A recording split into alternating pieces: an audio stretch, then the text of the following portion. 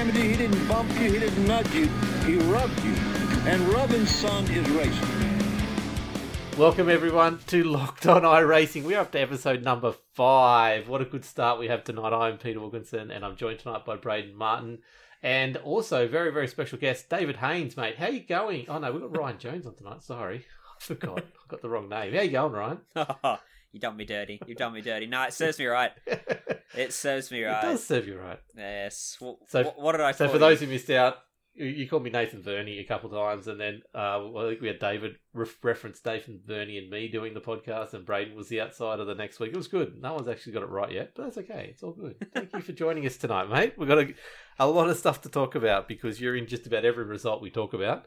And for those who've been listening to every episode, we do a little segment called Ryan Watch, so we check out where you've been finishing, and you've had a couple of good races this week as well, I see, in the results. Yeah, contrary to popular belief, I'm not that bad. Mostly. We won't go that far. We are trying to push that narrative as best we can.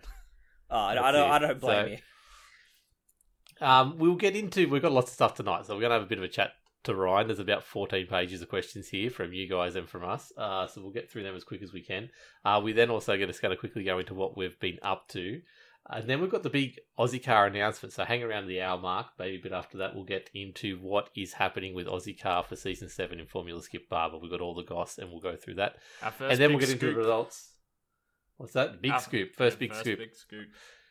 So, yeah, looking forward to getting to that. And then we'll do results, and then we've got a whole heap of patch notes that we'll quickly guide over because there's some good stuff in there, and then that'll be it for the night. If you're joining us for the first time, you haven't joined the Discord, lockedonlads.com/Discord is to be able to get into there. It's really cool, lots of good stuff. Ryan's really scared for going to show us your meat channel, but it is quite worth it. Definitely worth it. Have you gone in there yet, Ryan? No. No? We'll get you in there one day. It's really good. But definitely go over there and check that out. Otherwise, yeah, check us out on all the socials. Locked On Lads is pretty much the main places to get it. But let's get straight into the questions because, like I said, we have got a bucket load. So, Ryan, you're the guest tonight. Give us a bit of a rundown of who Ryan Jones actually is. Semi-competent iRacer, even less competent commentator, and somewhat less competent at media and social media press releases, which is what I get paid to do now as a job, which is pretty cozy. Yeah, like who they obviously didn't read the resume and they didn't have any idea who you were when they gave you the job. Is that right? Well, I never sent a resume, so clearly didn't. Surely it wasn't Jay that gave a recommendation. No, well, sadly, and I hate to admit this, Jay is a recommendation on my resume. Oh dear! Wow. There we go. Yeah, as much as I hate the guy, 100%. Yeah, 100% hireable there, right there. So, you're very, very lucky. I still don't understand how you got that job, but anyway, it sounds like a really good job. We'll get to that in the end. We want to start with a little bit of the commentating, but we want to really start with when and why did you get into iRacing? iRacing came about in my senior year in high school. I was just, as we all did, wanting to just, jump off a really tall building from schoolwork and senior year, and I needed a stress release that wasn't gonna lead to alcoholism or drug use. So I chose iRacing. And probably almost more expensive. I was going to say almost the same costs. Yeah, you're right. It has served me well though. In hindsight, I chose iRacing obviously because lifelong passion for motorsport. I'd always sort of had an eye on it and gone, that's pretty cool. I got into it on a really, really crappy laptop that could barely run it, which did not help me at all. I was bumping into people left, right, and centre. Much like I still do. So are you still using that laptop? Yeah, not much has changed. It just sort of developed from there. Okay, nice. And so when did you start getting into commentary then on the iRacing side of things? That's a story. It was in Anscar, and you're gonna love it. Oh. You're gonna love this. Yep. So I was in a race, and I think it was Matthew Clowett gave me a bit of a serve in a corner, put me in the fence, and ruined my race. And then I ended up a lap. Are you sure you didn't put yourself into the fence and just blamed it on him? Is that it was? No? I don't know. It's mid 2019. I can't remember. But anyway, Okay. I ended up a lap down. I'm furious with them. Red mist is up. It's typical NASCAR. And I went full Matt Kenseth on Joey Logano spec, and I just put him in the fence. I turned him around. And predictably, I got a race ban for it. So, during this race ban, I thought, well, if I can't race, I may as well jump on board with the broadcast team. And I decided, heck, I'm going to give this commentary thing a go. And yeah, I jumped in the broadcast and commentated with Carl Withy, who still does the commentary for ANSCAR. And Absolute legend, yeah. it went alright. I enjoyed it. I decided to keep doing it. And one thing has led to another. Hold on. Did you decide to keep going on with it, or did Race Control tell you that you're probably better off talking about it than actually racing it? Maybe it's a bit of this, bit of that. I'm back in the series now, so... That's a hell of a way to stumble into a new profession. It's one heck of an origin story, that's for sure. Nice. So you obviously started in ANSCAR. How long did you do ANSCAR for before you started moving elsewhere? I think I did ANSCAR stuff for a few months. And then I sort of started knocking on Jay's door, weirdly. And then, yeah, started doing a lot of stuff for SimSpeed. Eventually sort of left the broadcasting for ANSCAR. And started doing a ridiculous amount of stuff for SimSpeed, like every day almost. Which has petered off quite a bit now. Mainly because of real world stuff. But, yeah. That's sort of how I made that jump to SimSpeed, and that's where I am now. Nice. And mainly just racing these days. When was the last time you commentated with SimSpeed? It was last week, I think. Last week, you Yes, it wasn't No, it wasn't Aussie Car. No, it was the Majors Series at New Hampshire. Oh, yeah. There you go. So you're racing a bit more. We want to get onto that in a little bit, but we want to get into the commentary side of things. I've had a few people ask about the broadcasting side of things, and I'm just absolutely intrigued by it all. What sort of information do you have at your fingertips that viewers don't get to see that help you, well, commentate in brackets here, commentate better? There's a few things we can have. You're limited sometimes by your own setup. Obviously, we've all got different resources. Someone like Jay, Bo, Albert, all have, massive multi-monitor setups, or Bo's got like a big curved monitor, rather. Jay's got about 400 different monitors. And so they're able to have lots of different screens up with timing screens from JRT, then the iRacing screen, and then a separate broadcast feed. So generally, we can see a direct live feed of what Jay's putting out in real time. Yep. Plus, we can see whatever we want to see on iRacing, and then you can look at live timing as well. I don't use the live timing just because I don't have enough screens for it. That laptop, you're really pushing that, aren't you? Well, maybe it's time to upgrade. Might improve the driving as well. Yeah, I put the broadcast feed on my laptop, and I put iRacing on my computer now. I've got a laptop and a TV. That's all I got. Okay, well, there you go. The broadcast feed, is that through iRacing or is that through a third party? Third party. It is? Okay, cool. There you go. So, how do you want to go with the next one, Braden? Yeah, so I guess for those of you that don't know, it's just not the SimWorld that you commentate as well. So, how much preparation do you have to do before like a race meet, whether it be like the SimWorld or the real world? It really depends. When I first got into sim racing commentary, I prepared a lot for sort of everything. Now I don't prepare sort of quite as much for sim racing stuff, but the level of preparation for real world is crazy. So I commentate the state series up here in Queensland, out at Morgan Park Raceway, and you've got to compile notes for about 9 or 10 different categories. Wow. Who all run across the weekend, which is wild. There's 35 different races generally across the weekend as well. So you've got to have plenty of talking points in case there's safety cars and red flags or whatever. So, you've got to do a lot of preparation or research into all the individual drivers and the series and all those sorts of things. Yeah, so is it just looking at like, where people are in the championship, any backgrounds on the drivers that could be interesting to bring up, previous race results, those kind of things? Yes, exactly that. Very good. Have you sort of looked at other commentators of motorsport and tried to take anything from the way they're covering the sport at the moment? Yeah, for sure. There's a few. Well, the main one is probably Greg Rust, actually, who I've had the pleasure to work with, actually, on a sim racing event, and I touch base with quite a bit, actually, in real life now as well, which is good. I sort of try to model a bit off what he does with his commentary for Australian Racing Group and Channel 7, and then obviously David Croft as well over in Formula One world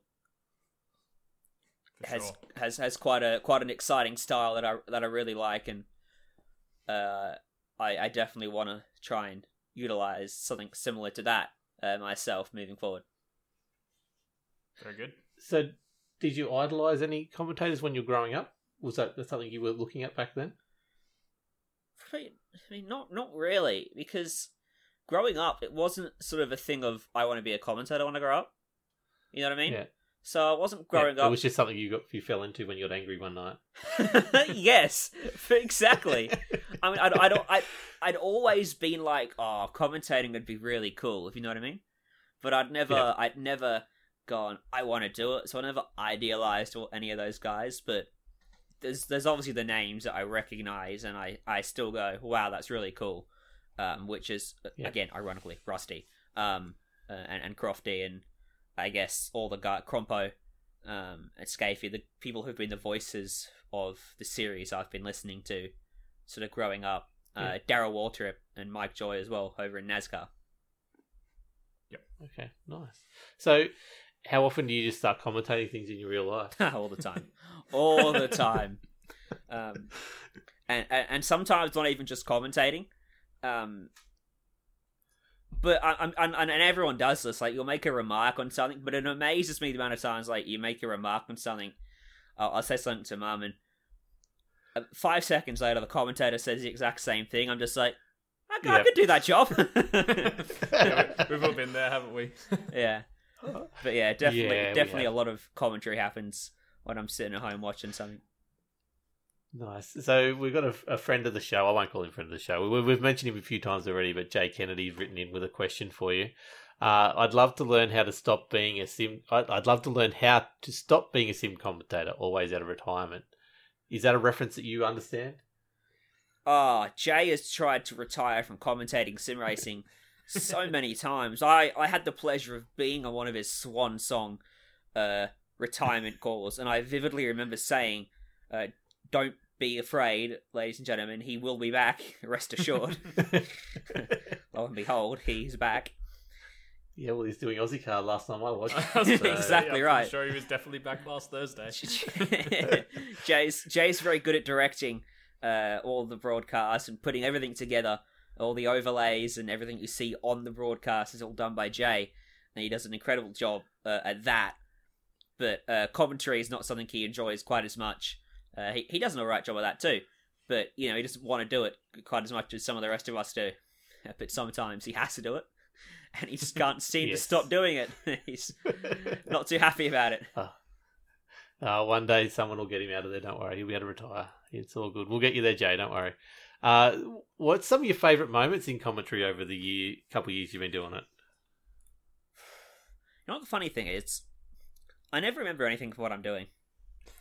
This is one of the things. Doesn't surprise me, to be honest. Yeah, and this is one of the things when I'm commentating, I often have to take notes because I will commentate something, and the next lap, I've just instantly forgotten what I said, and I'm like, "Who are we talking about again?" And I'm just like, I don't know. It's a focus thing sometimes, like, and sim racing can be tough like that sometimes. You're sat at home, and it can be tough to focus sometimes. You're sat at home. Sometimes you've got pets jumping all over you and distractions happening all around, and It is a good point, really, because when you're out at the track or whatever, you're really in job mode. This is work. I know I'm here to do a professional job, but it could be perceived as a little bit more relaxed and a little bit less, not professional, because the way the SimSpeed does it is very professional, but that feeling of being at home in your room or wherever, your little office, wherever you're set up, it's probably not quite the same as being out at a track and it really feeling like business. Yeah, it's completely different feel and atmosphere, and completely different style as well. Really. Yeah. So what is the differences between the two? I know this is way off script and probably got it down further, but what's the differences between the big differences between real and sim commentating? Well, I just think sim racing in general has a style of commentary, and you'll find it a lot with certain commentators. I don't think I want to name names. Don't name names. You can if you want. We'll call them out later anyway. It's all good. No, but there's great commentators in the Australian community who are very suited to sim racing. No, okay, so Bo Albert loves commentating sim racing events, right? And he's explicitly said he wants to stick to sim racing, right? And yep. He has a voice that's very suited for sim racing because he loves high energy, high excitement calls. And that's what I love about Bo's commentary, right? He's really high energy. And that's a style that every sim racing commentator, if you listen to them, really has. But if you take that out to a PA system at a racetrack, you'll blow the speakers. Yeah, fair point. So you have to dial it back. Definitely. So you've got to have a sort of a really different style. And plus, you can't maintain that for 12 hours straight at a racetrack. That's true. Yeah, definitely. One of the things behind the scenes we've been working on in the audio side of the podcasting is Braden's volumes go very much up and down, where mine sort of stays steady because I've been doing it for so long. So yeah, I understand that completely. So how many people's races do you reckon you've ruined over the years with commentators' curse? You seem to be good at it. All of them. If I've called you in a race, I've probably ruined your race. It's something you and Pete are probably have in common, to be honest. The amount of times he's just said, "Oh, geez, Braden's driving really well in this enduro." Next minute, I'm stuck in a tyre barrier. Yeah. So do you believe in it? Like, how many times have you come across it where you've said, or someone said something and then all of a sudden they're in the wall? I know I seem to see it all the time, but is it something you notice as well? Oh, 100%. And I think the explanation for it is just when you're searching for talking points, you're going to find yourself in the spot where the next likely occurrence of an event is going to be. And so you talk about it, and then that event happens. It's also that bias between our brains, like actually remembering the thing. We make that connection. Oh, I just said that and this happened, but you don't remember the 8,000 times beforehand where you said something and it didn't happen. So exactly there's right. A bit of brain bias going on as well. That's the way a smarter person would say it, yeah. Don't know about smarter. Is there anyone you'd really hope to work with one day? I know you said you've obviously already worked with Greg Rust, but is there anyone else on the list that you'd like to tick off?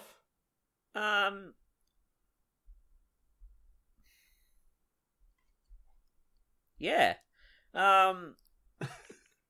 There's a big, I guess. I'd like to work with my boss in real life, actually. Lachlan Mansell. I've called plenty of sim races with him, but I haven't commentated with him in real life yet. So that's definitely one. We've got to get that crossed off a list. I think maybe Chad Naylor, Matt Nolte would be probably pretty cool to work with. They're both, I think, commentators who I think I would bounce off quite well in the commentary box in terms of sort of their character and their style. So, how hard is it to watch a broadcast of any description at any kind of sporting event and have bad commentary on there? How hard is that for you to sit there and put yourself through? I was explicitly told to be careful with this question. No comment. Don't name names. No comment. No comment? Okay, cool. So we've got another question from the audience. The other podcast host, apparently, according to you guys, is Nathan Verney, and he's come in with a question. What's your top 5 and bottom 5 driver name related puns you've heard from David Haynes when commentating? Now he goes back to Jeremy Bush in Aussie Car turning into a tree in the VIR is one of his faves. Have you got any puns you can stick out in your mind? I know you just said you forget everything after it happens, Yeah, but is there anything that sticks out? Exactly. So no, there's not. But I think that's one of the things about David is that's sort of his one of his charms about his style is some of the sort of jokes he pulls, and David's very laid back, chill, pulls jokes and pulls different cool stats and facts at you. I mean, I love working with David just for those moments. It's quite fun. It's he's been to just about every track, hasn't he? So he's got that local knowledge that most people just don't get. Yeah, he has. He's raced as well at most tracks. Not just been there, he's raced at a lot of tracks. I know he's raced at Virginia. And yeah, because I remember he was talking big time about that when we were there, giving all kinds of commentary about the surrounding hills and the different accommodation bits, and the I think the vendor came up, the hot dog vendor or someone. Yeah, it may have even, or the vending machine, and even the Indianapolis road course as well. Yeah, he's been quite lucky.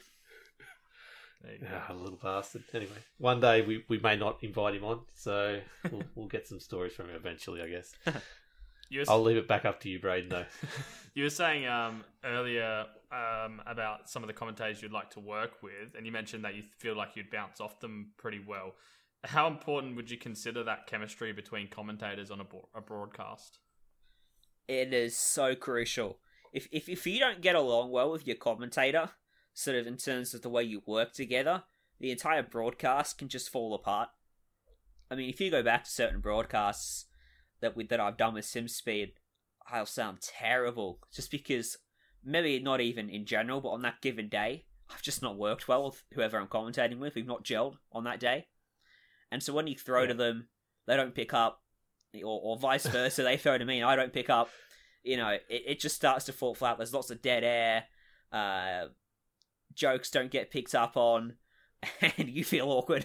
And then, you try to reference an earlier event and they can't help you, and things like that. It's very important, and something that sort of whoever's running the show has to keep an eye on is certainly that chemistry, and that's something that Jay has to do as well, as aside from just wrangle everyone in SimSpeed together to get a broadcast going, is try and pair the good commentary teams together. Yeah. So, question without notice: how often is Jay in your ear talking to you when you're commentating? Not much, but still too often. Too often. That's fair. And how many times have you dropped the swear words on broadcast? I know there was a very big moment last year that you did it. Is it happen often? That was the... He remembers that one. That was didn't slip the memory. That was the only time it happened, and it happened twice in one sentence. Oh, I loved it. It was great stuff to watch. And it only happened because I was recounting a story in which I swore. So the lesson I learned was simply do not swear. Don't recount a story in which you swear. But I am amazed I haven't done it more, because anyone who's ever talked to me outside of a commentary booth knows that I swear like no tomorrow. Yeah. Yeah. We try and keep it clean here on the podcast, but it doesn't happen sometimes. I have to put a little E next to the symbol every now and then. But then if you listen to my other podcast, there's F and S and F and S every other word. So we try and keep it positive here. But what's your... Oh, sorry, this is a question from the audience again. Matthew Mites will be coming back to... Oh, no, we're not allowed to announce that yet, but he may be joining Locked On Racing fairly soon. He comes in with a question saying... I feel like that what was is the just most announced. I don't feel like that was... Yeah. No, I'm not so sure. I feel like that was an announcement. Yeah, he's going to do it anyway. Look, thank you. There's a scoop as well. Locked On Racing's coming back in big time next season. So what is the most frustrating thing about commentating? Ooh... Probably... And you can't say Jay. When I first saw that question, it was going to be. That was going to be my answer. For me, it is certainly like when I'm making mistakes, screwing up and stuff. and that's something that that I need to work on, because we all make mistakes. I mean, if you go and watch even a top level broadcast, Formula One, NASCAR, IndyCar, Supercars, you'll hear mistakes from even those commentators, because it's just, when you're trying to get out information quickly, it's going to happen, and it's a live broadcast. So that's frustrating, but I don't know. Some of those moments actually make some of the best moments as well. So if you can work out sort of how to roll that into something more positive, it can end up being really quite good as well. So. But I think in sim racing specifically is probably the driving standards. when you get some rebellious drivers in to some of the races, shall we say, and they do some untoward maneuvers, that can be frustrating. Do you ever message him afterwards and say maybe you should be a commentator? May I interest you in a race ban? So quickly before we go into what Braden wants to ask you next, how frustrated would you have been with commentating the Aussie car the other night, where there was a caution every 10 laps or 5 laps or whatever it was, something like that? Aussie car or Anscar? Anscar, sorry, Anscar. Well, the Aussie car was pretty bad, but the Anscar, I mean, yeah, sorry. Yeah, I might have faked an electrical failure. He would have had to have a lot of notes prepared to cover all the safety cars. Yeah, I wouldn't have had. I would have been absolutely screwed. Are there certain car types or tracks or the combinations of both that have kind of proved more difficult to commentate on than others? Anything at the Nordschleife gives me night sweats, because I just absolutely hate the track. Especially with David, who probably knows all 144 corn names off by heart. Yeah, pretty much. Or Bo, who lives for that track. It's all I think going somewhere you don't know, or a car you're not comfortable with, is difficult. Which is why sim racing, being sim racing, you can just jump into a few practice laps, is always very helpful. But you always want to do a bit of practice beforehand. Yep.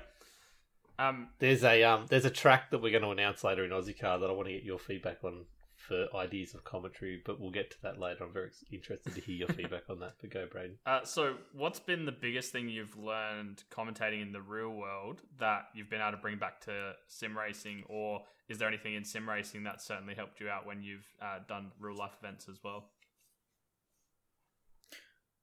Well, it's curious. Well, I think sim racing is the only reason I'm in the real world, so there's that to ponder on. Yeah. I don't know. At this stage, there's a few projects in the pipeline yet unannounced that I can't announce. Ooh. You could if you wanted to, but I can't. Every time Peter hears something like that, I think his ears prick up underneath the headphones. I was half asleep actually till I heard that. So yeah, that's when you wake again. Speaks for the quality of this podcast. It's because I'm actually doing some work this week. Yeah. Yeah, that could maybe open up a few more things in the real world that could maybe help out and translate back and forth. But at the moment, it's tough because what I'm doing is so drastically different. What I'm doing in real life at the moment is 35 races in a row, almost 12-hour long days by myself. And what I'm doing in sim racing is pretty much just short, sharp races with a commentator by my side, and it's really high energy stuff. Yep. So that's two completely different things. You don't get anyone to bounce off like for 12 hours. That would be crazy. Power to you for doing that. Is there like obviously do you have the monitors and stuff in the real life as well that you can see different angles of what's going on, or do you have the one position on the track where you've got to try and view most things from? Morgan Park's fortunate in that the commentary tower is located, or the race control tower, the commentary booth is on top of a hill, so you can see 75% of the track. There's probably 2 or 3 corners one of which is critical, which is hidden from view, which is hidden from view. But you can see most of the track, which is good because you don't have any monitors in the booth apart from just a timing screen, which doesn't show the whole field. It rotates through. So when you So how often are you on binoculars at a track like that? Then I don't use the binoculars. you just use your young eyes to see across the track. Yeah, pretty much. Nice. And apart from Morgan Park, has your real life commentary taken you to any other tracks yet? Real life commentary is not yet, but other real life commitments have with Checkered Flag Media. Yep. We'll touch on that soon as well. If there was a dream series or track or event that you'd really like to cover for real life racing, where would that be? That's a list that is too big. You got a top Come a top on, three, a couple hours top in. 5? There's so much I want to do, like, sort of, you know, in a perfect world scenario where talent wasn't a limiting factor and and you know, being the right spot at the right time wasn't going to be an issue. You know, you'd go to America and call NASCAR cut races, you know, which would be a cool full circle moment from coming from NASCAR. Formula One, you know, supercars. You want to do it all, right? But being able to commentate a full national level series would be pretty cool. Yeah. So you're also, look, some would say, not us, definitely not us, but some would say a successful driver in iRacing community. What's some of your favourite moments when you've been racing? Successful? Yeah, I wouldn't say that. I would say competent, but not successful. Yeah. Don't worry, people reach out to me to tell me that you won a race, and I didn't believe them because there was no video footage of it. So yeah, the one people think you're good. Yeah, the one race I won wasn't live streamed. I feel that pain. And I'm not watching that replay stuff. I don't care about the highlights package. Bad luck, I don't want to watch that. But is that one of your highlights, though, getting to win big races like that? I love going to NASCAR. I mean, I think just being able to race with some of the NASCAR boys over sort of a long extended run is good because a lot of the oval racing you do on iRacing is short and filled with cautions in official racing. So, you know, you get on with the NASCAR league and you can go, generally you can get at least one long green flag run in the race that we just had that we'll touch on a little bit later on when, you know, pretty much most of the race green, which was fantastic for the race and not so much for me. Yeah, definitely. It definitely, like, I really enjoyed that. We'll talk about it later, but that was one of the better races I've seen out of the NASCAR and watching the strategy unfold, much to your demise, was quite enjoyable. But we've also got another question from JMac out of the Discord. So, when Ryan isn't commentating, does he get to time to jump into iRacing and race? What series would be his favourite to watch or commentate? So, 2-part question there for you. Well, obviously I do a lot of racing now. I went through a period where I did almost no racing at all for quite a while, but I've gotten back into it a little bit now. I do a lot of official oval racing, and a fair bit of league racing now. Was it oval racing that got you into it in the first place, or was it something? Did you jump straight into the road? I always wanted to do oval. Always been a big NASCAR fan, so I always wanted to do that. And I'm certainly better at oval than I am at road. It's because you got to turn left, and that's it. Yeah, exactly. Doesn't take much brain capacity. So, is there a favourite series that you like to watch or commentate on?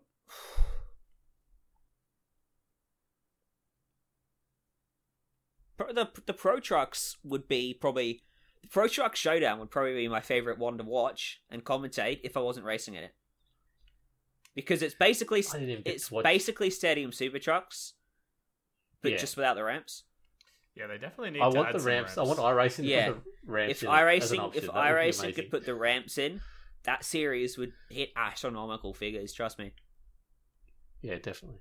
It's the only thing I miss about it. I'm like, oh, we just need a bit more action over jumps, and we were right. But yeah, that is a phenomenal series. I haven't had a chance to watch last night's race, so we'll get you to do the results of that one for us later on, I think.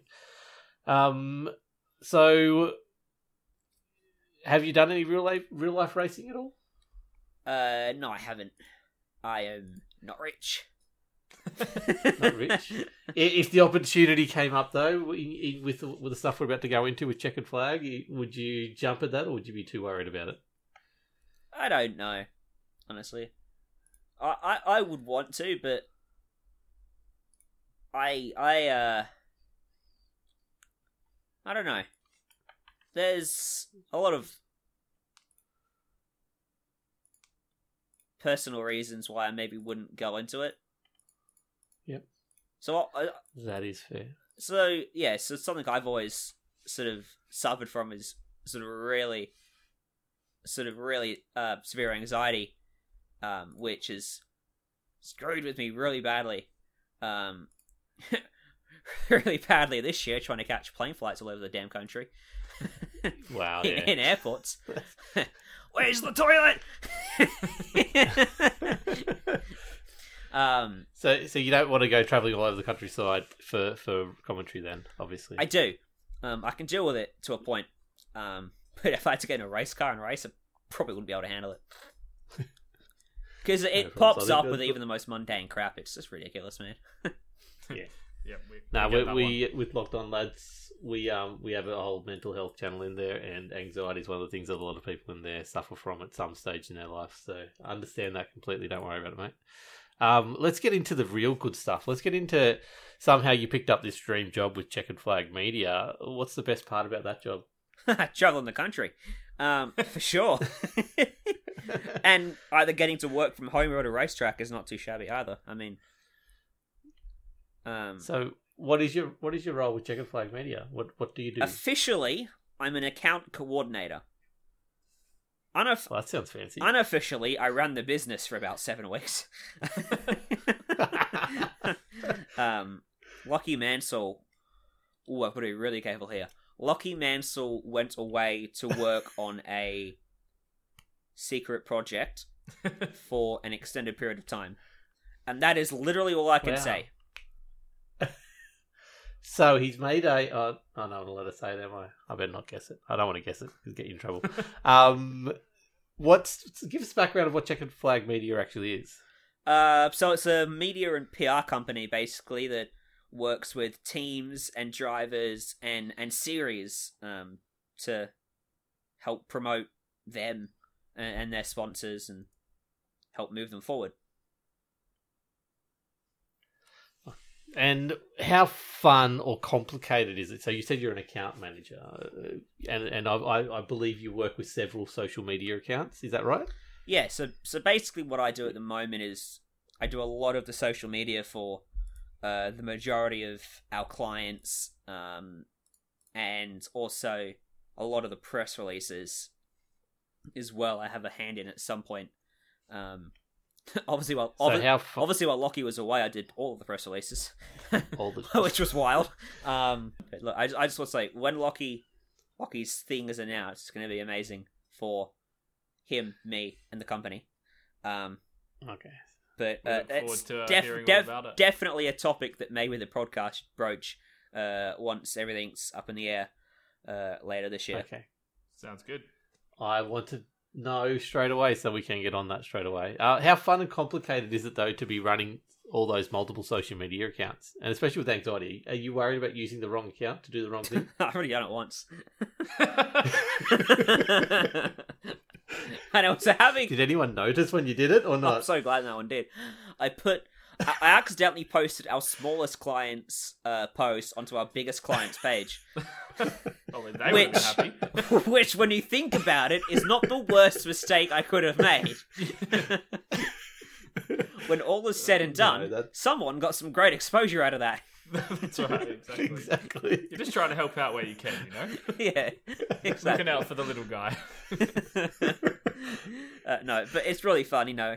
I get to use my creativity and play on my phone all day long. on Instagram and do Facebook. you have conversations with yourself through different accounts? No, I'm thinking about it now though. I definitely do like all of my own personal stuff though, with each of with each of the accounts I've got. That's fair. That's fair. I mean, so we can go look at your account and we can work out who's liking it, and then we can work out who you have access to. Okay, thank you. Yeah, potentially. That's okay. Just start liking some of our posts, and we'll be good. We'll call it even. That'll be fine. Where do we expect the job? We can't even talk about this. You could. You just told us that there's big announcements coming. So where do you expect this job with Checkered Flag Media to take you in the future? Sydney next week. That is the future. He's not wrong. Yeah, well, down at Sydney Motorsport Park next weekend. I'll probably keep chasing the Shannon's Nationals calendar around the rest of the year. Yep. You got clients and Carrera Cups, and so I might be following them to different events. It depends, might be me, might be Lachlan at some event. So, Yep. I don't go to every event we've got a client at. Lachlan goes to some, I go to some. We might both go to some. I'm hoping to get to Townsville later this year as well. Ooh, I'm hoping to get there as well, just because. Yeah. So is that for the V8s at that stage? That'll be for some of our clients, or part something of the else. V8 round, yeah. Yeah. But cool. there's a few things that could definitely help my commentary, potentially coming through CFM as well, which is cool. But secret squirrel business that,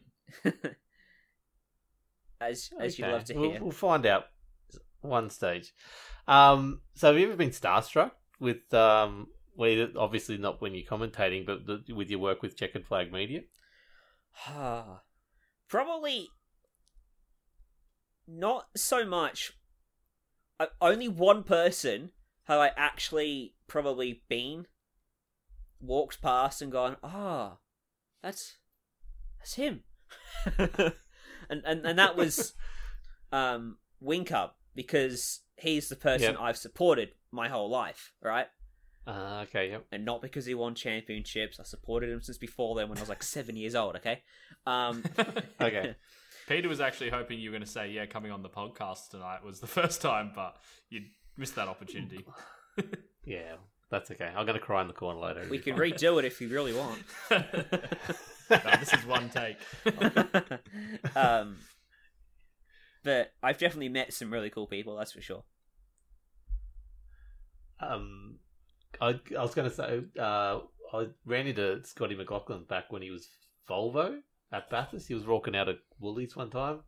That was the biggest moment for me. Walking out with his Magnums about to it was on the Wednesday before Bathurst, and we just there he's in the checkout next to us. And the highlight though was when he grabbed his brand new Volvo and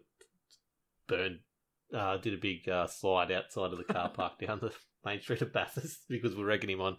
But yeah, so it's good fun. I've met Wink Up a couple of times, which I'm not starstruck like you were over him because he's a bit of a nobody, but he's a good guy. He had his win on the weekend. It was really good. We'll talk about that. We're hopefully going to talk about that later. But look, that wraps up most of the stuff except for one last question. What's your rig look like now?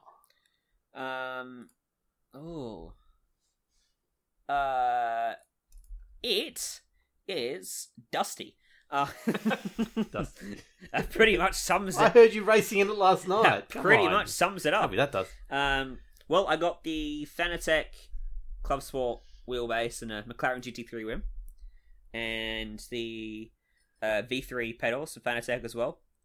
But I got the Obuto Revolution cockpit, which has like these two articulating arms, which are really useful because I can stick a laptop on one of them and my microphone on the other one. And they both swivel around in front of me like articulating arms. They both swivel around in front of me. Don't know what Funny that, isn't it? And then obviously a keyboard and mouse tray as well. So it's basically my home office desk as well. Because I'm quite limited for space here. I couldn't get a desk and a rig. So I thought, alright, this cockpit is a really good compromise. It can serve as a desk and a rig very functionally. So yeah, it's where I work from. So every time you commentate, you're from the rig anyway. Yeah, and it's where I do all my Okay. work for CFM from when I'm at home as well. So you could just There you jump go. in the race at any point and take out Peter for me. Yeah. Yeah, well, when I What's the? when I accidentally joined the Majors race as a driver last weekend, it was a very real possibility that if Cameron Dance was winning the second race, he wasn't going to win the Hey, second no one race. would have stopped you from that. No one would have stopped you at all. But there's no need to try and take me out. I do a good enough job of that on myself, so that's fine. But we'll move on to, that concludes the actual interview part. We're going to move on to what we've been up to and watching, and then we're going to talk about some Aussie car stuff. But Ryan, we're going to start with you, mate, since you've been talking for an hour almost. What have you been up to for the last week in iRacing? A lot of ANSCAR, and Pro Truck Showdown, and a lot of official racing, pretty much. Yep. So what officials you've been doing? Which of the over ones have you been doing? Class C fixed, I do majority of, and Class A fixed, and a couple Class B fixed. I don't run any open class races because I just don't have time to do an open setup, and I don't want to spend money to get an open setup, so I don't bother with them. That's fair. Okay.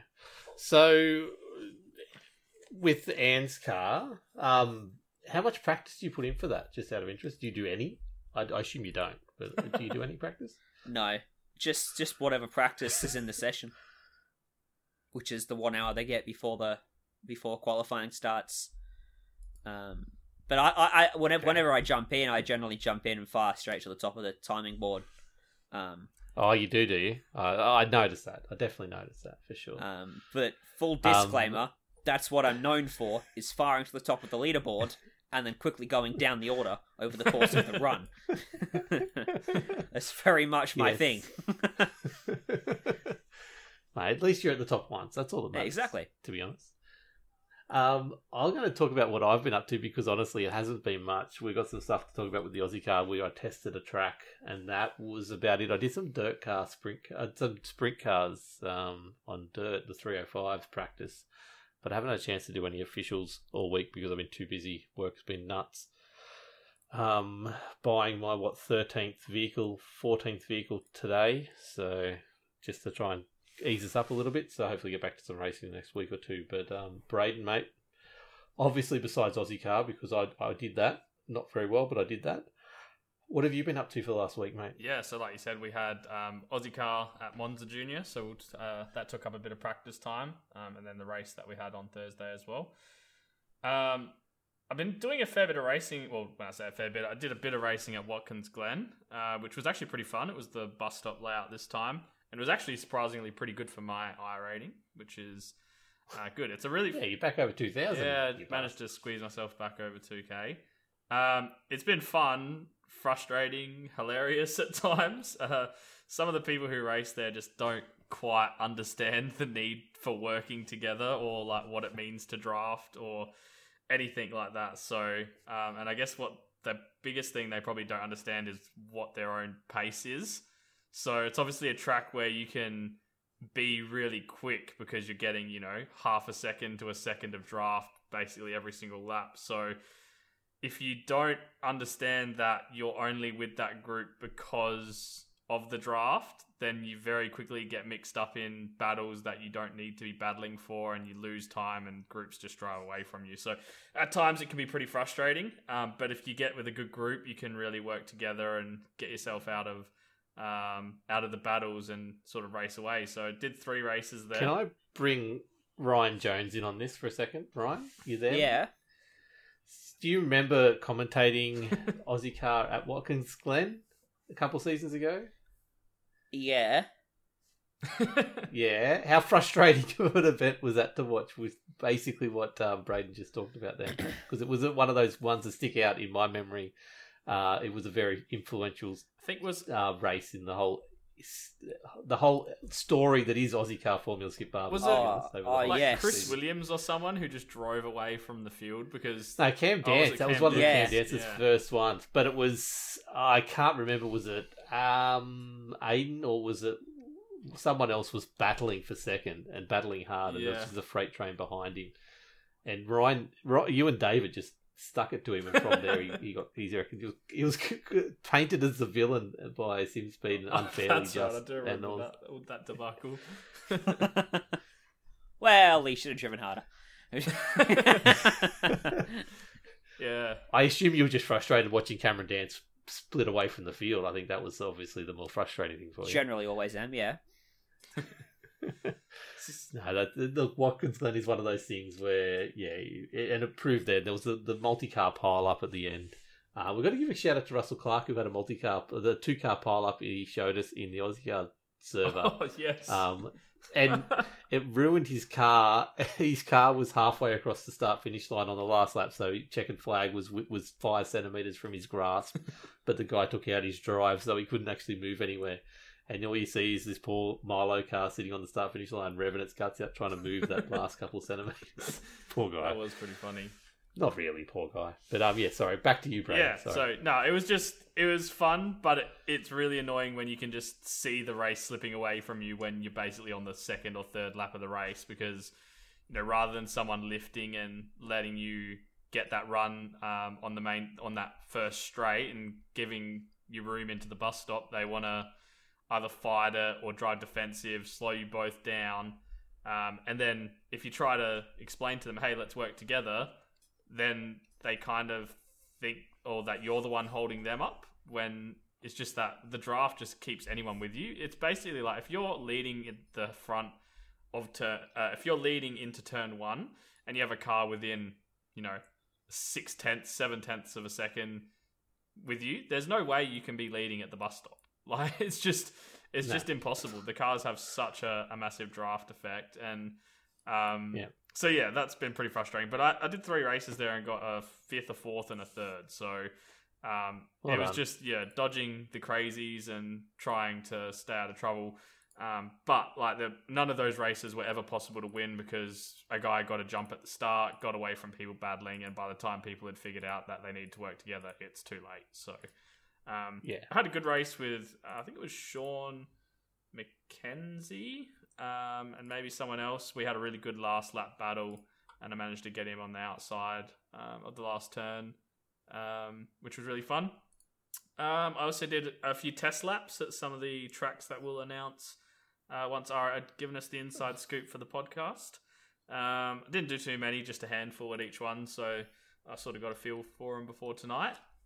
And I also kind of forgot to mention last week that Matthew and Nathan and I did the VRS Enduro at Lime Rock Park. So we started 31st and came home 16th, despite Nathan and I trying our best to take up all of the incident points before Matthew even got into the car. But I think he had 1 or 2 left by the time his stint came along, so he unfortunately had to cop the drive-through penalty. But yeah, it actually went not too chaos bad. That track is for GT3s. Yeah, wow. It was hard work, and like my shoulder was so sore. It felt like I'd driven an oval for my hour stint. Like it was pretty crazy. And then apart from that, obviously it was a massive week of real world motorsport as well, with the supercars, the Formula One, the IndyCar, and MotoGP. So I watched all of those except for the MotoGP. I didn't manage to catch, but yeah, some pretty good races in the V8s, and the Formula One race was pretty hectic as well. And then yeah, it was really cool to watch the IndyCar. I must admit, I haven't really watched IndyCar before, and it was really hard at first to watch as the strategy sort of unfolded. Like everyone was so different in their strategies. It was quite tricky to follow at first, but it was an interesting race, and it was good to see Scotty finish. Interesting. Yeah, it was interesting watching the race around a track that we've done so much in iRacing as well. Obviously, with the 3 hour for this Formula Skip Barbers around Barber Park, or we did half of it anyway in that, but we've also done it pre. That was very interesting to watch as well. It's something I actually really enjoyed now that I've been doing iRacing for a little while. I was going and watching real life motorsport and knowing about the track so much more. Like even the Formula One on the weekend, knowing some of those braking zones where it was a downhill braking zone, it's so easy to lock up and things like that. It made me appreciate how much, like how talented these guys are even more. Oh yeah, and yeah, shout out to Scotty for 14th in that IndyCar race, and Will Power almost getting there in the end. Sort of didn't quite have enough. Wasn't quite close enough when he started burning the push to pass at the end. But yeah, very, very good race. Enjoyed it. But first lap pile up, I felt for him because I'm like, I've done that before. Yeah. And then Jimmy Johnson, when he went off, I'm like, yeah, I've done that before too, many times. I know that one. I feel your pain. So yeah, no. That was good.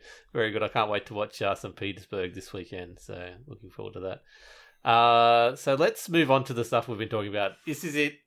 Our mark, we're just about there. Aussie Car, Season 7, Formula Skip Barbers season will be called 2 Up this season. So, look, there's six rounds as normal that happens, but there's a very different sort of layout to it this year or this season. So looking for...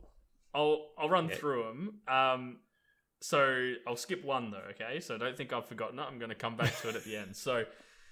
to start off the season, I guess, first of all, the idea behind this 2-up season is going to be that we're going to have 2 layouts at most of the races this season. So the tracks have been picked as tracks that have multiple layouts.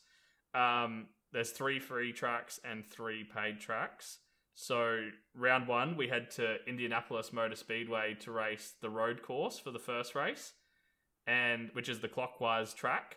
And then we go to the MotoGP bike track, which is the anti-clockwise version of the same track, except it's missing one of the oval turns and gives you another little four-turn section in there as well. Have you had a chance to go there yet, Pete? No, I haven't, mate. I've done Indianapolis Speedway. I think I've done it both versions before, particularly in the IndyCar.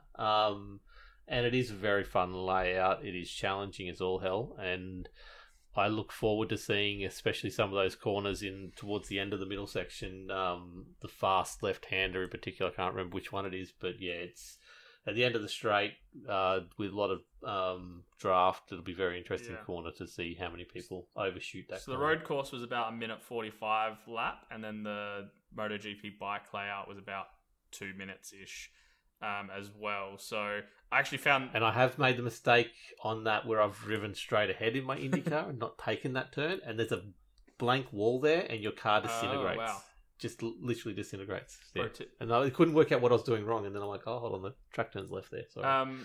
So then we head to Brands Hatch, so pretty popular track. Race 1 at the Indy layout, which is the shorter one.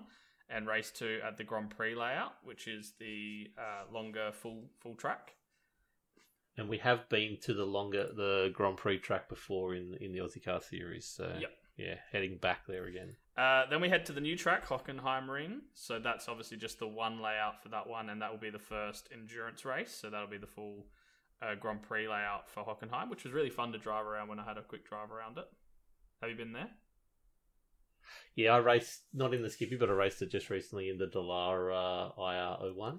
Because they're similar. Not very successfully. They are. They've got wheels and they've got wings.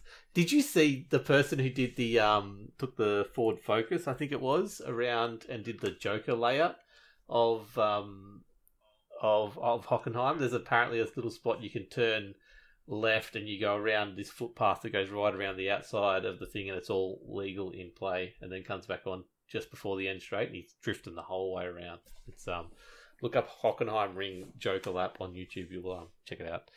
It's definitely worthwhile. But yeah, it's a good track. It's it'll be interesting to see that one, especially in enduro, which I suck at. But back to you, Ray. We'll skip round 4 for now. We'll come back to that after. Round 5's at Alton Park, which is the Fosters with Hislop, which I think is the short track, and then the International without the Britain's chicane. So another one we've been to. Round 6 is Oran Park, the South course, and then the Grand Prix course. And then round 4, we'll go back to that, is the US International Speedway, which is the oval course. So... This is the one I wanted to hear your thoughts on, Ryan, in particular. So it's going to be set up like a speedway night. So there's going to be a 2 random draw heats with the top 50% going straight through to the A main, and then the bottom 50% going through to the B main, which will then work out grids, and then everyone will be in the A main for a 125 lap, 50-minute feature. So this is pretty much the first shake-up we've seen to the Aussie Car format in quite a few seasons, isn't it? because So looking at this, not only obviously the introduction to an oval Wilco, but we've got the a shorter qualifying as well for the second race. Race 2 is now only a 5-minute qualifying, which, look, most of those tracks, except for the Speedway, which doesn't have qualifying, is you're getting maybe 1 lap, maybe 2 lap, and that's what Ira was talking about midweek, was he wanted to shake up Race 2 to put a lot more emphasis on the 1 good lap to get you into qualifying, and then extending it to a 30-minute race, which is the big change. Usually they're a 25-minute race. So that as well is going to push that fuel window. Sort of 11.8 is what we usually drive for that second race, and that's pretty much 30 minutes worth of fuel. So it'll be interesting to see if people like Nathan Verney actually do have to put a bit more in their tank, which will slow them down slightly, or have to top it up when they do the tyre change. But we've done 6 seasons of pretty much the same thing, where it's the same track over the round. The Endurances was probably the biggest shake-up we've had in those 6 seasons. But yeah, this is a massive shake-up for Season 7. And obviously Ira's trying to keep it fresh and keep people interested. But what do you think of us going around USA International Speedway, Ryan? Are you going to make sure you're commentating that race in particular? I might want to race it. You might want to race it? I've honestly been screaming at him for 2 things, a dirt race and an oval race. At some stage during the season, and this is not the oval race I wanted, but driving it on the weekend, 24 second lap. There's a high line, low line, I guess, but there's no real advantage to either. But the cars are dangerous under colds for the first probably 5 or 6 laps, and then as they warm up, you can really push the limit of the car, which then brings in its own little things of you are literally on the limit, and the smallest little mistake could take out half the field in a race like this. So I understand exactly why you want to race it. Look, you can do Locked On Racing. You can race for Locked On Racing that 1 race of the season, mate. I'll sign you up right now. It's definitely going to be interesting. So the 2 Enduros are in the middle, so that's Hockenheim, and then obviously the Speedway night at USA International Speedway, and then, like you said, the 2 race format for the rest of them, with the 15-minute race and now the 30-minute race instead of the 25. Are you going to take? What do you reckon, Braden? Have you trialled the 30 minutes of fuel in the skippies? Are you going to just chuck in the extra little bit, or just splash and dash with the tyres? I haven't tried yet, so can't really give you an answer on that one. It's going to be interesting. But yeah, it'll definitely toss up some different ideas. Yeah, definitely. Well, that's what we want to see. Just a little bit different. So yeah, that's the main thing. So look forward to what that actually brings. And yeah, there's definitely some good tracks in there. Like even Oran Park South to finish off the season. Did you do some laps around that one at all? I didn't. I've done some laps around some of the different Oran Park layouts before, so I didn't bother jumping into that recently. But I've really enjoyed Oran Park where we've been there before. It's a 20-lap race and it's the 15-minute version. So yeah, it's a nice little short one over the back there, which will be very, very fun. Go-kart track style. All this sort of came out of, he did the 3-week free trial over Christmas, over the Christmas break, and this is sort of some of the stuff he was testing out in there. So Ira, bring in a dirt track, you coward, and let's see season 8, one race on dirt, and we'll go from there. So, but yeah, that's Aussie Car season 7 Formula Skips. Keep an eye out for it. Final race is tomorrow night, so Thursday night of season 6, and then we go straight in, no break, season 7. So look out, and we'll have some announcements about Locked On Racing very soon. I just saw another driver confirmed, so we're good to go with announcing all that stuff fairly soon. But let's get on to the local results. Let's talk about Aussie Skip Barber. Ryan wasn't commentating, so there wasn't any commentary curse going on. However, there was a whole heap of action going on. Braden, what happened, mate? Yeah. I was crashed out. I didn't see much. So we went to Monza Junior, which is actually a lot of fun.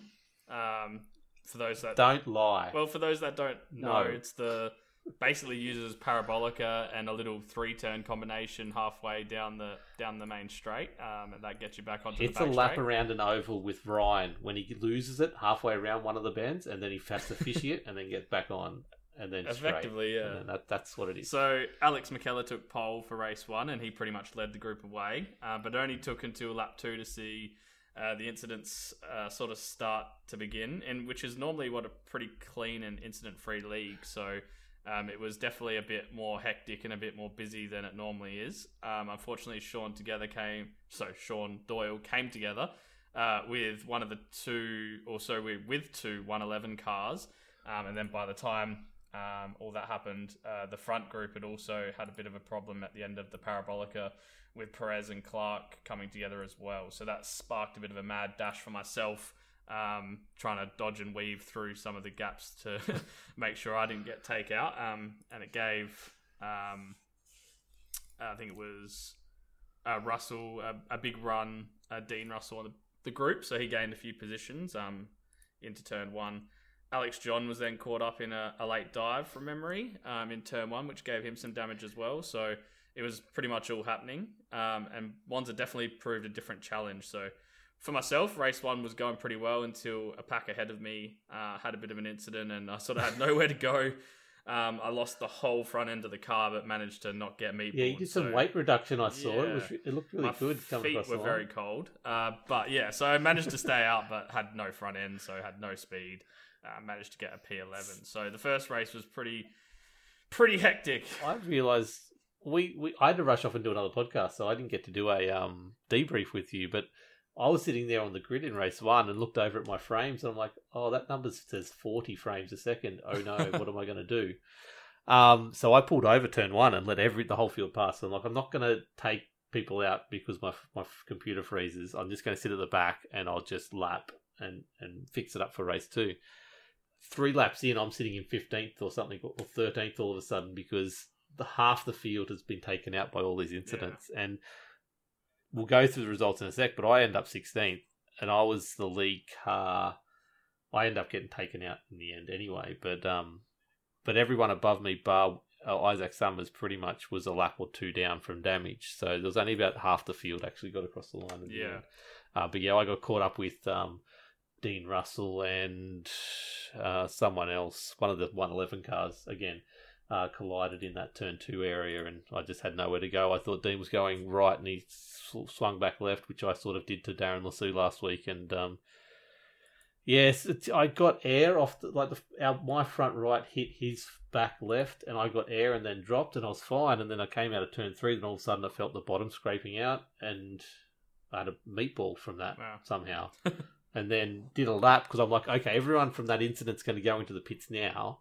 I'm going to do an extra lap, which means they're all going to be 8-minute penalties or repair time. So I'm going to be ahead of them. Because none of them are going to come back out. And then I did the second lap, and I went straight ahead at turn 1 because all of a sudden the car wouldn't turn. No. So it backfired. It had done every other turn fine, and then done the Parabolica fine, but then it just wouldn't turn for turn 1. So yeah, that's what happened to me. But you go through the results, let everyone know how bad I went. Yeah, so Ben Snell took away race 1 with the win. Alex McKellar in second, and then Dennis Hancock took out third. Some notable mentions. Ira Felberg was pretty chuffed over the radio at the end of race 1 with a top 5, so I thought we'd give him a shout out. And then Darren Lasue as well had a pretty good ninth place finished. As I said, I managed 11th, and then yourself, Peter, in 16th. Yeah, well, friend of yours, Ryan, Justin Howe, randomly turned up for the first time in, 3 seasons, I reckon? And he was in voice with us.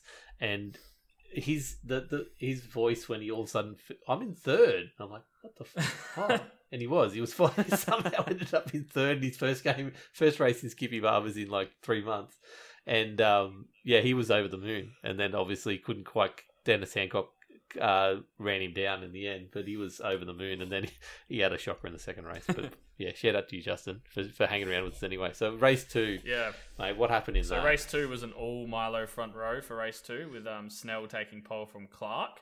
Lap 1 was actually really clean this time, and everyone survived. And then it wasn't until Hederscheid sent himself around in that little infield section that there was an incident. But then it sort of unfolded from there. So that was followed by Darren Lasue doing the same thing the next lap.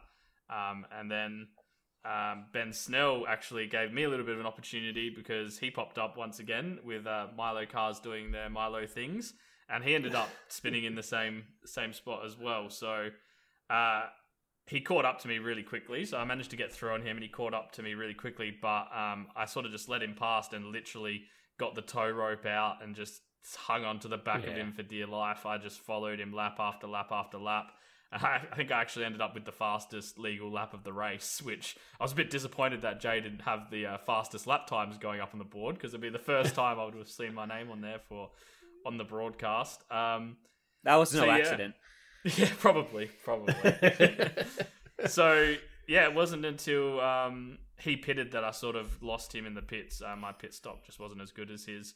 So up front, McKellar and Clark were working together to try and gap the rest of the field until Clark pitted. And unfortunately for McKellar, Perez was working really well with Clark, which meant they all came back out around the same spot after the pit stop sort of shook out. And then it was a hard-fought battle at the end, which would have seen Perez take the victory, but he kind of pulled off into the pits and gave them the win. I just think he, being not there for most of the series, was trying to avoid affecting the scores much, or the points much. But in fact, it probably was worse because he actually gave the other guys a few extra points and then didn't let Ben Snell through. So technically, he impacted it more than. So I think that was it was a thing to do with race one where true. Russell over comms made a comment. So I think he felt bad for what happened. Which, look, it was an accident. Yeah, it happens. And I felt real bad for Chastity because Chastity was involved in that one, and then another one in race 2, which pretty much ruined his whole night as well. So I ended up dropping out from that pit stop and put me in the battle for sort of 6th, 7th, and 8th. I think it was 7th, 8th, and 9th with Dennis and Chastity. So we actually had a really cool run to the line, but Chastity just pipped me for 7th by. Was with a broken car. 0.003 of a second, so 0.003 of a second. And he was not shy in holding back about how happy he was that he beat you and Dennis across the line with a bent front wing. Very close, just couldn't quite get the run, unfortunately. So race 2 went to Russell in the end. Alex McKellar 2nd and Alex John taking 3rd.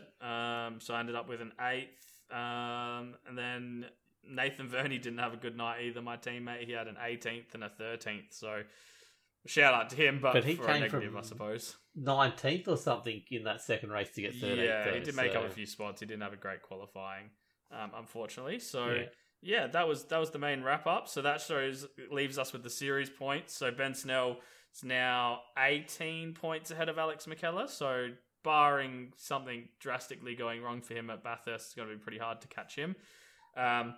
So he's got 18 points on Alex McKellar, who's then got 32 points on Russell Clark for the top 3, with Chastity and Verney running. Now, the amount of times that Ben Snell's actually spun this season, 18 points isn't that big a difference around Bathurst. That is true. And then we'll see what happens. The team points are basically as long as Russell and Ben both show up, they've got that wrapped up for Van Diemen Racing. So they're 102 points ahead of Nathan and I, Sharpie IT by Tech 1. And then we've got 7 points over Top Split Racing, so it's going to be really hard to hold on to. Ooh, that is going to be spot interesting from them. So that was Aussie Car for the week. Considering they had a dropout where Alex John didn't race 1 week, that's a fairly strong effort from them. Thank to be you honest. for reminding us. Yes. Yeah. Anyway, let's move on to just a quick recap of ODSE, and then we'll get on to the Ryan Jones story and what he's been up to all week. But the round 2 of the ODSE went to Cedar Lake this week. For some reason, Berkeley didn't turn up, so that's going to affect the points. But they do get a dropped race every season, so it's just going to make sure he has to sort of win the rest of them. So there was a few heats. I think the biggest one was there was an incident in Heat 4 which saw Halsey sort of black flagged for an incident that he had where it sort of felt like someone spun into him. Because he sort of was from behind, they penalised him, put him to a rear field, which obviously I was with Stewart and made him miss out on straight qualifying through to the A main.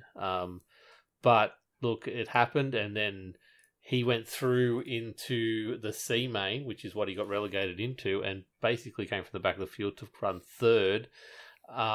which unfortunately didn't get him through to the B main. So that was his night ruined there, even though he was one of the faster drivers on the night, unfortunately. So out of that, we end up into the B main, which was an absolutely amazing race. If you ever get a chance, go back and watch ODSC Round 2 Cedar Lake, a B main where basically 6 of them were battling out for the last 4 or 5, 6 laps to try and see which of the 4 would go through to the A main, the final spot. And it was Chandler, Lawrence, Hobbo, Norman, Bastian, and Delamont were all battling it out. And look, they end up getting there, and Chandler and Norman and Lawrence and Delamont were the ones who successfully got through, and the others missed out, unfortunately for Hobbo, who had a really good race. But look, in the A main, they had an early caution, which sort of slowed things down to start with. Shoot could get a penalty for Barry got knocked right out of the stadium, which was quite impressive to see, which brought out the caution. And then there was another early caution that came from that as well, from about 5 or 6 cars come together. But I guess the main things was it came right to the end. There was basically Clayton Davies was by far the fastest driver on the night, and with a caution at the end, it was the only real thing that brought him back to the field. Tim Ryan put in a really strong effort to try and overtake him. You saw him sliding down, taking the low line, getting in front of him, but losing his momentum, and Davies going past him a few times.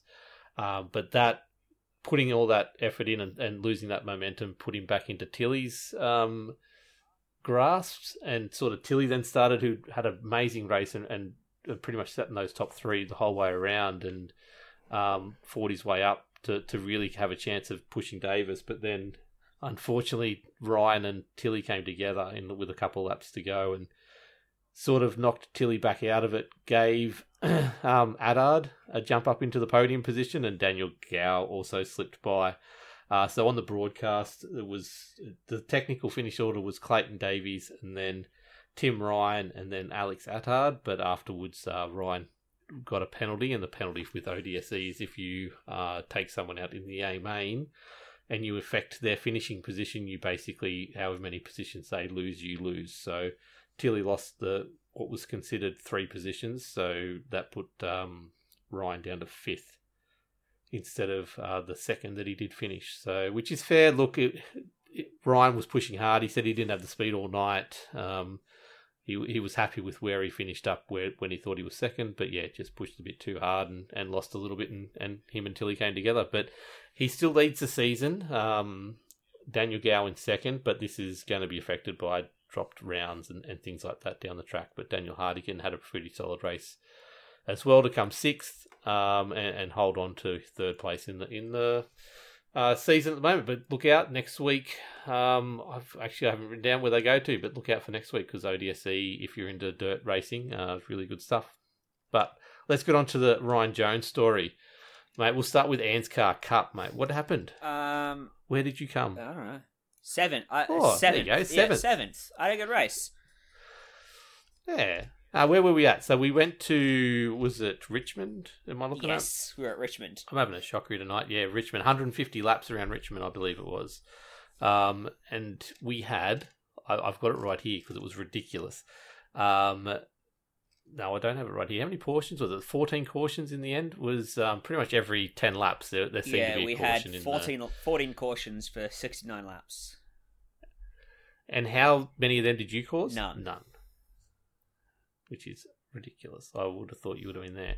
So what did you see? So you pushed your way up there for a while as well, then dropped back to 7th. You were battling for 4th and 5th. Well, I wasn't comfortable with the car in that race, because that was a really, really loose car, which benefited to some of those cautions.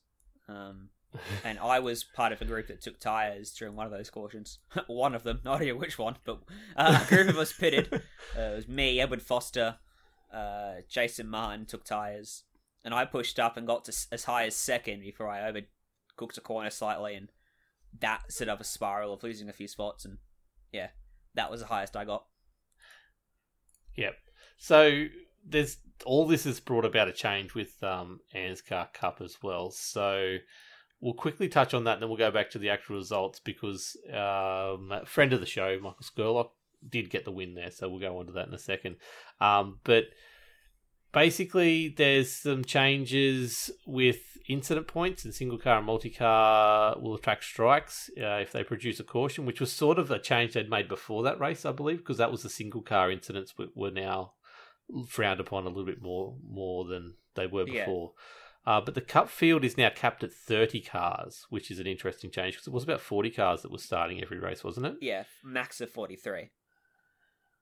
Yeah, so they've locked it back down now to 30. Drivers will be locked on based on incidents per lap, count as per Danelisa, provided it took part in the previous race of the series. 20 cars will be locked in via this method, and the remaining 10 plus any left vacant or absent drivers will be decided on qualifying time. In extreme cases, drivers will not who do not demonstrate competence in practice will be refused a grid spot for the race. So, Ryan, I'm really sorry, but you're probably not going to be able to start many races from here on out. So, back to commentary, maybe? I highly doubt it. Okay. I mean, I won't get locked in via the incident per lap method because I've done 2 races, which are both short tracks, so that was a bad idea. Yeah, no, that was a very bad idea. So yeah, look, they're trying to clamp down because obviously green flag racing is the best way to watch any kind of race, but particularly the oval stuff. So hopefully this helps out. So we've got no, we don't have a question yet, but we'll go back to the results for the Ansgar Cup. Now, the highlight of my whole watching this series, this race was Josh Mickelmore, who's leading the championship, missed his pit bay and got spun around in pits and then ended up having to go back out again. It was a very strange incident. I still didn't see exactly what happened, but yeah, came in for his pit bay, and obviously pit bays are pretty thick and in a caution, and just quite missed it, and then last minute went in and someone flicked him on the way out. So that was a very strange incident, but he still beat you, Ryan, after all that. So that was also another thing. But so we had Michael Skurlock win. Neil Pearson, who's chasing him down for points, comes second, which helped out the championship a little bit, narrowed it down to 53 points now between them. And Michael Skurlock is only the 1 point behind Neil Pearson in third. So it definitely shook the championship up a little bit, or made it a little bit closer than it has been. So Daniel G came third. Hamish Gallagher had a great race, 14th up to 5th. But Josh, the other part we didn't mention about that is he started 41st and then jumped up to 6th. So that was an amazing drive for him. Just couldn't get the quality time in. So started back there. Some person came 7th. Josh O'Carroll-Walden came 8th. And then Matthew Raymond 9th. And to finish out the 10 was Edward Foster, who we have got coming on the podcast in a couple of weeks' time. So well done him. Another couple mentions is Ruben Phelps, 40th up to 11th as well. But anything else to say on that? Did I miss anything, Ryan? No. I know that next week is Talladega, so I don't think the cautions are going to slow down. Oh. Well, tomorrow. No, I don't think so. Have you done Talladega for the officials yet? I have. It's wild. I'm really interested to see how it goes because you need a group that really know what they're doing in order to get the second lane going. Otherwise, you get a bunch of drivers that don't know how to run a super speedway, properly run a super speedway. The only way to run is single file. In order to get a single lane going, you need a good group of guys and girls. So, yeah, hopefully Ansgar can get that second lane going tomorrow night as of this recording. Yeah, no, it'll be very interesting to see. I love Talladega, so I definitely was supposed to do an official today just to have a bit of fun around it, but I didn't get the time. But we'll move into the trucks, and we've got a question from Lockie. I'm not going to go. I did get told how to pronounce it during the week. Thank you, Carl, but I'm not going to butcher it right now. But he had a question. He just popped into our Discord just to ask this question too. So this is directed at you, Ryan. I'd love to know his thoughts on tyre saving. Not warranted in oval racing. Apparently not. So this is reference. I loved it. All of a sudden, you look like the fastest man in the world. About what, lap 15 through 20, was it? When did you come into the pits? The early caution? Yeah, second caution of the race, lap 11 I came in. Yeah. Yeah, so chucked on the fresh set of tyres because you get unlimited tyres. Yeah. Trucks. So I understand the theory. I should and it note, looked good. I didn't mean to pit. It was an accident.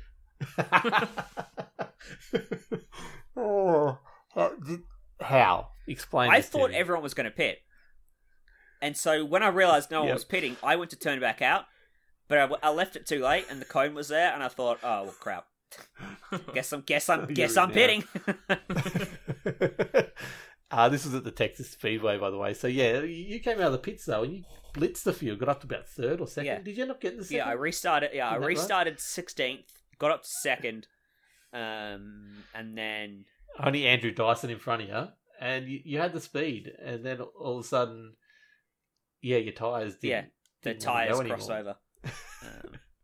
But it still works So, out in the long yeah. run. I mean, Yeah, look, and if you had got a caution there at the end, which Anscar trucks you would probably you could have banked on it, to be honest. But we went, I can't remember how many it was. It was like a 60 odd laps without a caution, which was amazing to watch. It led into this strategy that people had to decide when they were coming in for green flag tyre stops, and it really spread the field out, and you could see yourself. You were leading the race, and there's only about 5 years on the lead lap, but you were doing 3 seconds a lap slower than people like Andrew Dyson who came in, and Daniel G and Luke Strahar, and it was a fun thing to watch them be so far behind you, but to be catching you so quickly, and then wondering when you're going to pull the bullet and come in. Or then there was a few cases where the trucks got sideways and didn't quite cause cautions.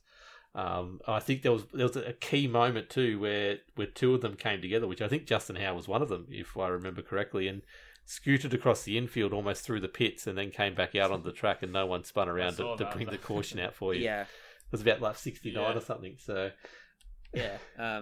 it's what were you thinking when you're going so much faster than everyone else? Was it the best moment of your life? At what point? At the start of the race or at the end of the race after I took my second set of tyres? End of the race. Yeah, because that was good too. Because you came out, but you were a lap down at the end of it when you No, came I back came out 25 seconds behind the leader. That's right. So, and then you got to within about 15, 14 seconds. I can't remember the Yeah, exact time. 16 seconds I think it was. Yeah, so which was really good to see, obviously, as well. So came fourth with Lockie in fifth. So that's in Lockie's face for beating him. Yeah, exactly. Anyway, he so can't have a probably go why at so me for my dirty. tyre saving because I beat him. That's it. So, no, look, Andrew Dyson looked great, and it's honestly just a shame that he hasn't driven as many races as everyone else at the moment. So, I can't quite find him on the leaderboard there, but it's only a handful of races he's done. There he is, 2 races for 2 wins, which is a phenomenal effort, and 1 position behind Lockie on the leaderboard, to be honest. So, well done to Andrew Dyson, who looked great. Daniel G did really good there, coming in second. Luke Strahar, as we mentioned, came third, which puts him second on the leaderboard now. Only 60 points behind Stephen Williams. But this is the penultimate round. Is that right? The trucks are now done and dusted next week? Yeah, next week is the final round, and I think there's a drop round too, so it's going to make the championship very interesting. Yeah, definitely, because Stephen Williams was obviously up so far because he has raced 11, where Luke is only on 9. We've got Matthew Raymond on 10, who's 86 points behind, and Ruben Phelps, who's only raced 9 as well, who's then 96 points behind. So there's just about 100 points between the top 5. So that'll be very interesting to see how that shakes out in the end. When do trucks come back? Have you got any word on that? That'll be probably 2 weeks later.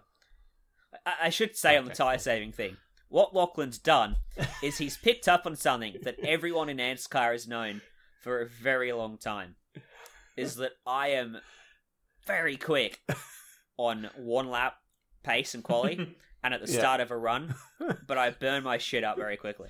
And I just don't care at this point. I mean, we get so many cautions that more often than not, it doesn't matter in the end for me. Yeah. And I don't run enough races. Mate, you know what I mean? I just don't care. Doesn't matter. Look, if you drive as bad as you do, you become a commentator. So what's Exactly the matter? right. And you know, I've got to win this season. That's it. You have. Not that anyone's seen it. Please don't go back and watch the highlight reel. Please don't do that. And I'm sitting. So- sitting 7th in the championship with 7 races. There you go. Yeah. No. Very good work. Very good work. I apologise. I'll say it right now for forgetting to mention your second place in our first episode. It was a just a misstep by me. I apologise. I hope you forgive me one day.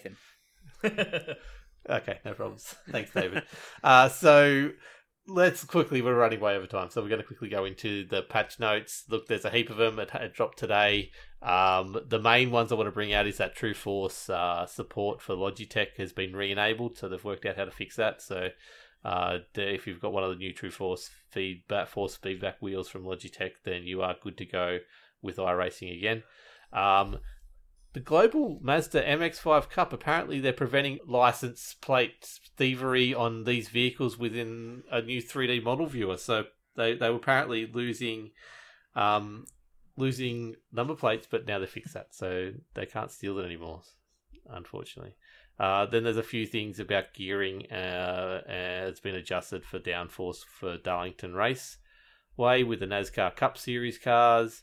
And that's about it. Is there anything that stands out for you there besides the number plates getting stolen all the time, Braden? No, that was about it. I noticed that when you set up some hosted sessions and things like that now, the proper time of days and stuff like that should transfer over. So there must have been an issue where if you tried to replicate a session that had already been made and turn it into a hosted session or replicate an official session or something like that, that maybe not all the information was being brought over correctly. So hopefully that's all fixed. But no, apart from that, it was pretty light on in terms of stuff that affects most people, but just that Logitech stuff was important. And there were some updates to the ARCA cars with the new damaged model being brought back as well. So that got re-enabled for the vehicle. And they made some adjustments, just strengthening the wheels and changing some of the spring dampener limits. Because they could sometimes... Well, that'd help you out, Nate. That'd help you out, right? Sometimes they could just collapse without appropriate damage, so that's not what you want. No, sounds like a Skippy. Yeah, to be honest. I'm still not dirty about my car getting meatballed on last week. I can't believe that anyway. But anyway, it happened. So look, that has the patch notes. We won't go too much more into that, I don't think, unless someone has anything they want to point out before we move on. There's lots of highlighting going on the document, but we'll just move on with... That's it, mate. That's it. That's the episode done. Ryan, thank you so much for your time, mate. No worries. You've been a legend.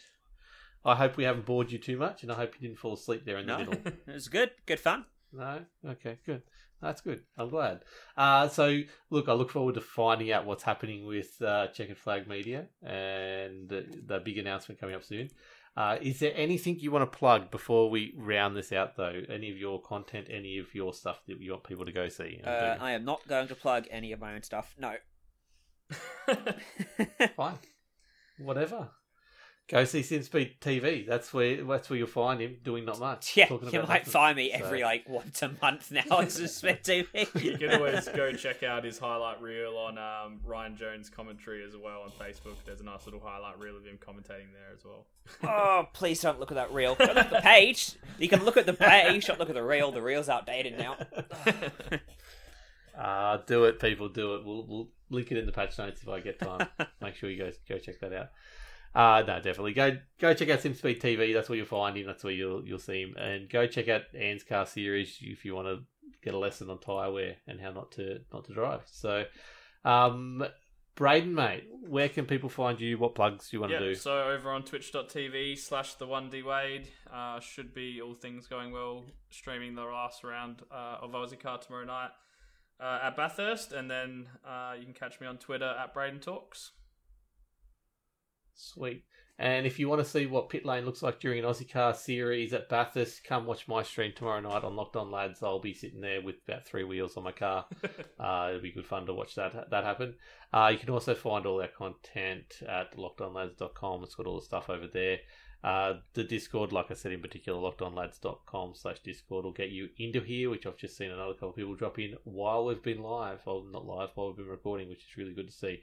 So thank you everyone who has joined that during the last couple of weeks, and thank you everyone who's been enjoying the podcast. The episodes from last week, the numbers from last week have been phenomenal. Thank you everyone who is liking, subscribing, sharing it, and just listening. It's all been a little bit overwhelming, especially some of the feedback we're getting from people. So thank you everyone. Thank you Ryan Jones once again. You've been an absolute joy to talk to. I really hate saying that, but thank you.